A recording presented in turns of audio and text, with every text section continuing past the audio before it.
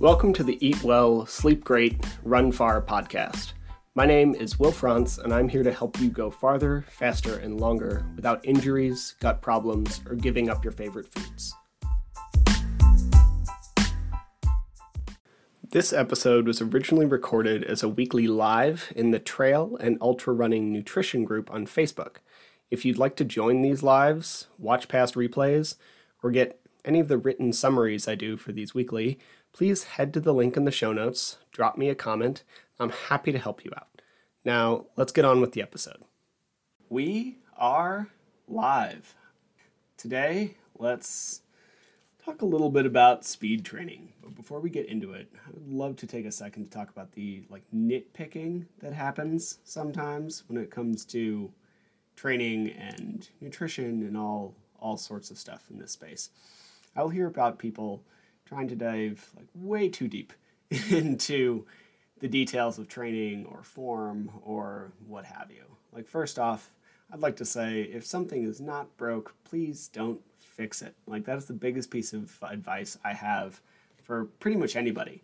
If you are happy with how you're doing and you're not really looking to improve anything, then leave it alone. It's pretty simple. That said, if you aren't happy with your results and you do want to improve, then you need to change something.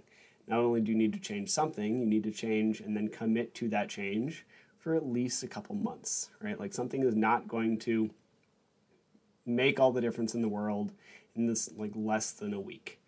It might if something is just egregiously wrong, but which can be the case. Sometimes I'll look at hydration strategies and I see someone drinking 8 ounces of water every hour for the span of 10 hours, and that is very clearly the issue, right? We can fix that quickly. But especially if we're looking at training modalities, find something, figure out what we need to change it, and then create the adaptation over the course of weeks or months, right? And so we do not need to get super anal retentive about very nitpicky small things. I listen to just a lot of podcasts and read a lot of books and research articles and everything so I can be better at my job. It's a thing I really want to do. So I often hear people talk about things like arm swing while running. And if we can guess how often I've heard that, we can just say it's a lot. And I will hear things like hip to nip or saw, don't chop. And this made me think for a long time that arm swing was really important. And I learned a while ago, and I was just reminded recently, that the efficiency you lose if you literally tied your hands behind your back and went running is 3%. 3. If you tied your hands behind your back and went running, you would only be at most 3% worse. And they also showed that if you do that and practice, you quickly get better at it. So while it might be a 3% drop at the beginning, it might even be less than that by the end of the race if you just practiced. So, of course, nobody wants to do that, and you shouldn't do that, but it just doesn't matter that much, right? Whether your arm swing is here, or you have a 90-degree bend in your arm, or an 88-degree bend, or a 92, nobody gives, it doesn't matter. It just doesn't matter. We need to figure out something that we can actually target that's there. Now, if you're trying to win Boston, or if you're Eliud Kipchoge, of course the shit matters. Every little thing matters to him trying to set the records he sets. But for most of us, it just doesn't matter. So, hell, Jackie Hunt Burrasma just ran 102 marathons in 102 days, and she only has one leg. Right? So if we are getting super nitpicky about things, then we might just need to do our training a little better. So let's talk about speed a little bit on that note. Now, saying we shouldn't get nitpicky doesn't mean we shouldn't do it. You should be doing speed training. Whenever I think about this, I think of a quote from the great Chrissy Mell, and she said, just why would you give up another gear? And that's the first thing that comes to me, too. It is nice to be able to go fast when you need and or want to be able to go fast, right? If you're not doing speed training, you are leaving an entire other end of yourself on the table that could very easily help you, especially because it doesn't take that much time in proportion to other stuff, right? Now, what exactly your speed training should look like, this is where things can get a little tricky, because it much depends on, let's call it, two primary factors. We could dive it down even further, but two are really, really care about. Two factors. One, how far out are you from your race? So if you are 6 months out from your race, we have more or less all the time in the world, right? And we can do whatever we want. We can build up all your deficiencies and try and get a little more out of your VO2 max and really target certain things about strength training. If you are 2 months out from your race, then we need to be a lot more conservative and precise about what we're going to do, right? And this is where we get into some speed training. So first, you can look at like the different gears we have, and you'll see, I'm going to use a discussion mostly about heart rate because it delivers the picture best, but we could also talk about effort level or whatever, right? So if we look at heart rate, you'll see everything from a 3-zone model to I think over 7 now. They've narrowed down for some things. Like 3 is plenty, really. Like we might use 5 for certain things, but 3 is enough to convey what we're trying to convey. And if you're looking at our effort level and speed, right? So if our first zone of our heart rate is low and slow, and this is what you'll often hear is like MAF training, which theoretically is 180 minus your age plus a bunch of other stuff. It is also the point where if we're looking at lactate, that crosses over to like 2 millimoles in the blood. This is also where more or less you stop being able to have a conversation. And that's what really matters if we're looking at effort level, right? And this is often how people should train, especially in the mountains, because your heart rate's going to get a little weird. So if we're going to use effort level, if we're looking at zone 1, you should be able to have a conversation.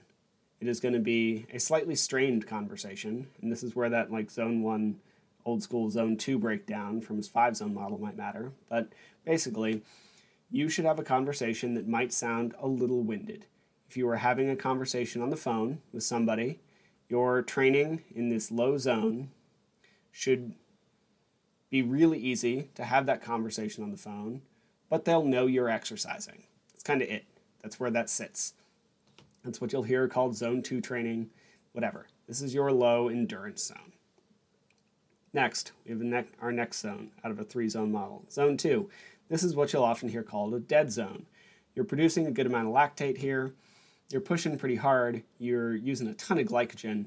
But theoretically, if you could completely control the heat in your muscles, could constantly refuel yourself, and just keep yourself at homeostasis through like IV or whatever, then maybe you could stay in this zone 2 for a very long time.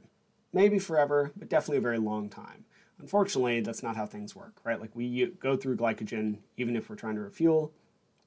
Our muscles get really hot from the inside out, which is a big limiter, and we will eventually crap out in this zone 2. And that is probably somewhere in the like 1 to 2 hour range, depending on how well trained you are, right? This is what we'll often, in the upper end of this is what we'll often hear referred to as a lactate threshold, or the second ventilatory threshold, which is like where we're going to talk about next. So this next zone 2, you could not really have a conversation, but you could speak in full sentences. It'd be strained. You wouldn't want to, but you can speak in full sentences. And then when we get to this final zone, you're going to struggle to say like more than 2 words at a time. And the old joke is that they might be 4 letters long, right? Like if we're working in zone 3, it's going to be really hard. And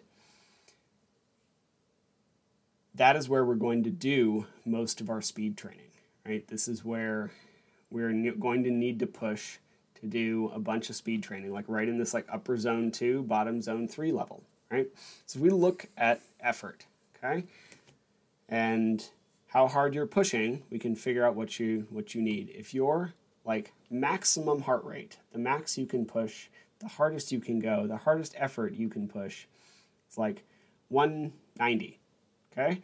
And then your lactate threshold heart rate, which is theoretically the top of zone 2, is like 180. This is not a very big gap. So what you probably need to do is some VO2 max training. We need to build your upper end. And Jason Koop talks about this a lot, and he actually runs into some science issues here, because when we take very well-trained athletes in studies, we often don't see their VO2 improve. But when we look at everyday elite, but like not professional ultra runners, we end up with people who often run low and slow for just long stretches of time. And they've gotten very good at running low and slow for long stretches of time. As such, their aerobic base is incredible, and their VO2 max is not very good. So we need to spend a little time building that. And if this is you, then this is what your speed training should look like. It should look like short intervals in the span of like 3 minutes, and then you'll rest 3 to 5 minutes, somewhere in there, and then you will rest for 2 to 5 minutes, somewhere in there. And then you'll repeat that cycle until you've collected about 20 total minutes at these intervals, right? So I was just doing this. And realistically, it's anywhere from like 15 to 30 minutes of total time. You're going to push for 3 minutes. You're going to rest for 3 minutes. You're going to push for 3 minutes. You're going to rest for 3 minutes. And the big key here is the first one should feel unpleasant. And this is true for all interval training. The first one should feel unpleasant, but fine. The end of the last interval should feel pretty miserable, because at the end of the day, you're stacking time in these spaces. The reason we do intervals is because you cannot push hard enough to go for 20 straight minutes at this effort output. So you're going to go for 3, and then you're going to recover. Then you're going to go for 3, and then you're going to recover. And you're trying to add up or stack time at this effort output. So if you need to do some VO2 max training, then you're going to go for 3 minutes really hard, like a 9 or 10 out of 10. And your effort should be pretty consistent across the board, and then you're going to rest. And by rest, I mean like walk or slow run.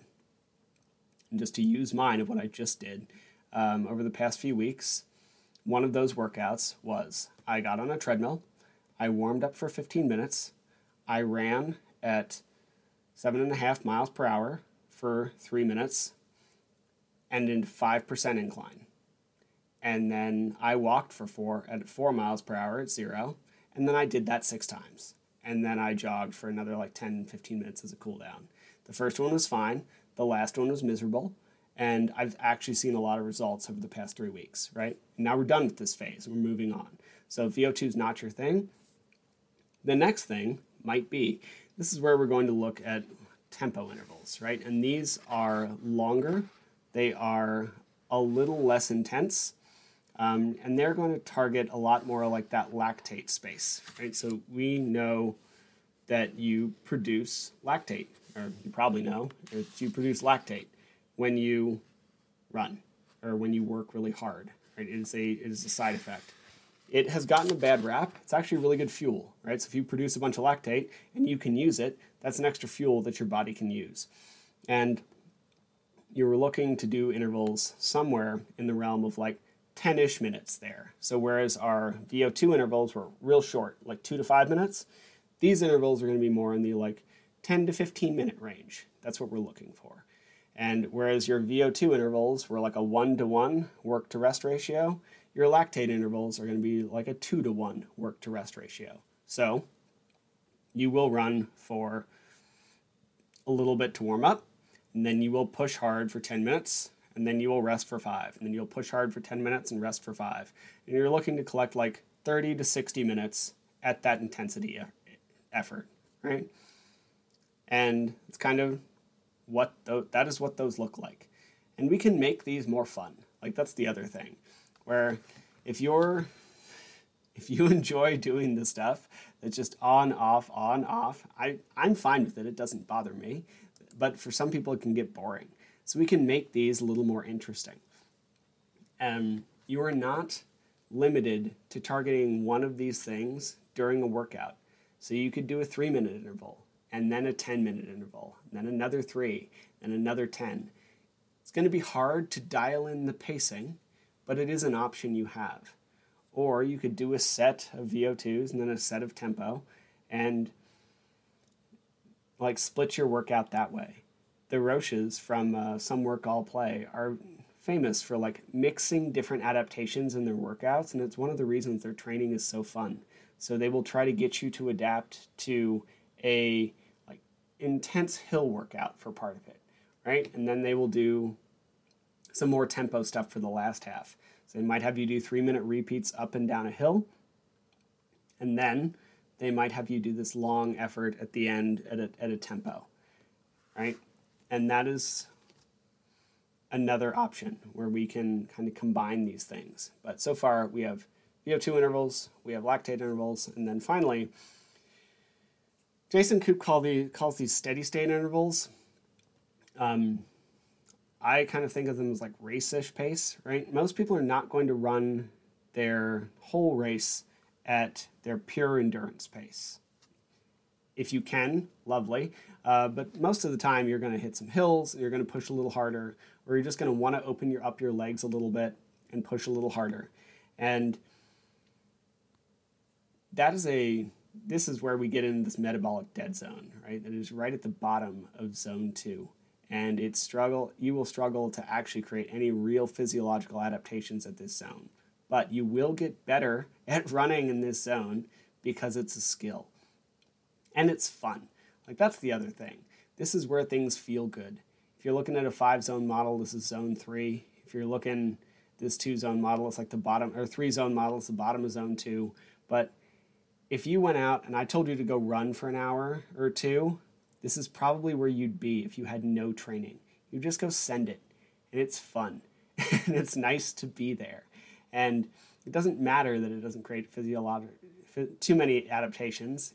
It's nice to do. And this is actually what I have a lot of people do on the weekend, right?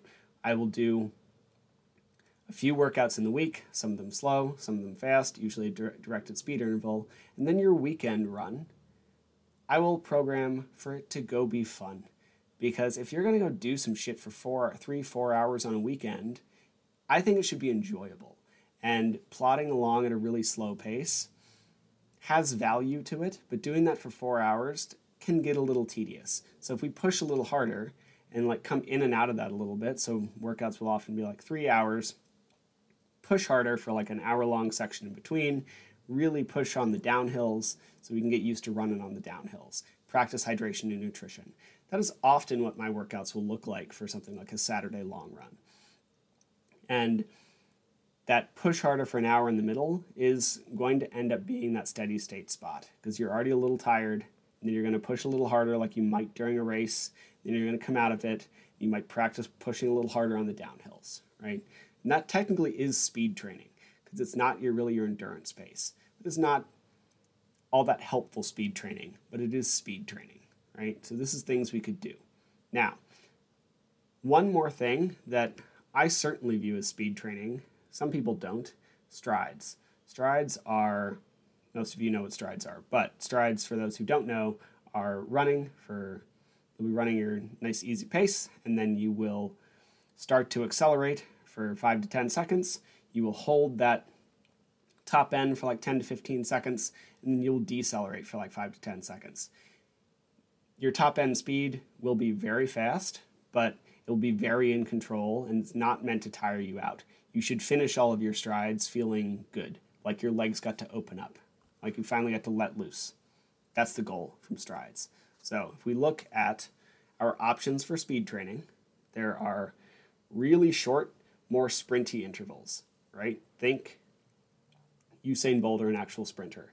And main adaptation here is not as much cardio as it is muscular and explosivity. And we can get that from strides pretty well, especially relevant to ultra runners. Then our next speed area is going to be trying to adapt some level of VO2, also some level of explosive training. These will be 2 to 5 minutes on, 2 to 5 minutes off, and you're trying to collect somewhere in the realm of 15 to 30 minutes total. And they should be very difficult, and you should only do them for a few weeks or take a long batch in between. This is not a thing you want to do day in and day out because it's just going to burn you out. I mostly cut strength training during VO2 building. It's just a thing that is very exhausting to your body. Next thing is lactate intervals or tempo runs or whatever you want to call them. And these are going to be more in the realm of like 10 to 15 minute intervals. You're pushing hard. You're trying to collect like 30 to 60 minute total, and you should rest about half the amount of time that you pushed. And you're really trying to get your body to learn to use lactate better. You're going to make plenty of it when you're running, and then you're trying to use it better. And then these steady state intervals is what Coop calls them, but they're a bunch of things. Basically fun run. Go run and have fun. And I like to do this on the weekend, but you're pushing a little harder than you would for endurance. You will eventually burn out here, but it would take a long time. And that's really what we need for speed training as an ultra runner. And you can phase these in and out. You can do them for like directed pieces. You should do this to some degree throughout your year. There will be periods where you do more speed training. There will be periods where you do less speed training. At the very least, I think some strides every week are a good idea, just to keep the neuromuscular connection from your brain to your legs. I used to be a lot quicker. I'm getting it back, but trying to build my endurance for so long without doing any strides, I actually lost a lot of speed. And most of it's back. It comes back pretty quickly if you had it. I just shouldn't have lost it in the first place. That would have been way easier. We just have a little bit of explosivity here. Now, if you want some examples of workouts, like one, you could buy Jason Coop's book. Chrissy Mell has some of these. She likes ladders a good amount, so she'll do like 1 minute on, 1 minute off, 2 minutes on, 2 minutes off, 3 minutes on, 3 minutes off, and she'll ladder those up and down. And then if you want some weirder workouts, you could always listen to the Some Work All Play podcast. Their episode 28 actually has 6 of their favorites. And some of these are diagonals where you do them on a soccer field and run or jog the tops and then run the diagonals really hard. That's going to be much more like a sprint and or stride workout, right? And then they have other options in there as well. So these are places to follow up. I'll pop those in the show notes. But in short, do some speed training. Do it weekly, even if it's just strides. Depending on how far away you are from your race, you'll want to target something different. So if you're really far away, target VO2 max stuff. If you're really close, then you're going to be pretty much stuck in steady state. You might get a couple lactate. And then do it a little bit consistently throughout the year, and don't over leverage yourself. If you're pushing harder into speed training, probably drop your strength and drop your super long runs a little bit. And then timing them throughout your week. Give yourself enough time to recover.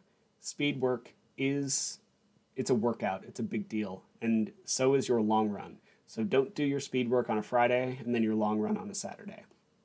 Do your speed work on like a Wednesday. There's a reason Workout Wednesday became a thing. Do your speed work on a Wednesday and then your long run on a Saturday. And that way we'll give enough time to recover for both so that you can actually get more out of your training. If you back them on each other, you're more likely to get injured. You're also just likely to half-ass one of them, right? That's a big thing as well. If you cannot push into one of those things because you're really tired, you're not going to get the adaptation you're trying to get. So if you have any questions, let me know. Pop them in. I'm happy to talk about this stuff with you. I know it's a little vague. Part of that is because I don't know what you need in your training. Everybody in here is really different with where they are in their cycle. Coaching over 10 athletes right now, and all of them are at a slightly different spot based on where their race is. So if you have any specific questions, I'm happy to help you out. Shoot me a message. I'd love to chat. And otherwise, I will be back next week with another one of these. Hope you have a great rest of your week. See ya. Thank you for listening to the show. To be clear, I'm not a doctor nor a registered dietitian, and nothing you heard was medical advice. You should always speak with a qualified medical professional before making any changes to your training regimen. If you enjoy the podcast or found it useful, please take a couple seconds to give it a rating or share it with a friend. Every little bit helps. And if you want more of this information, please head to the Trail and Ultra Running Nutrition group on Facebook. You'll be in good company with other like-minded people who like to do hard stuff outside.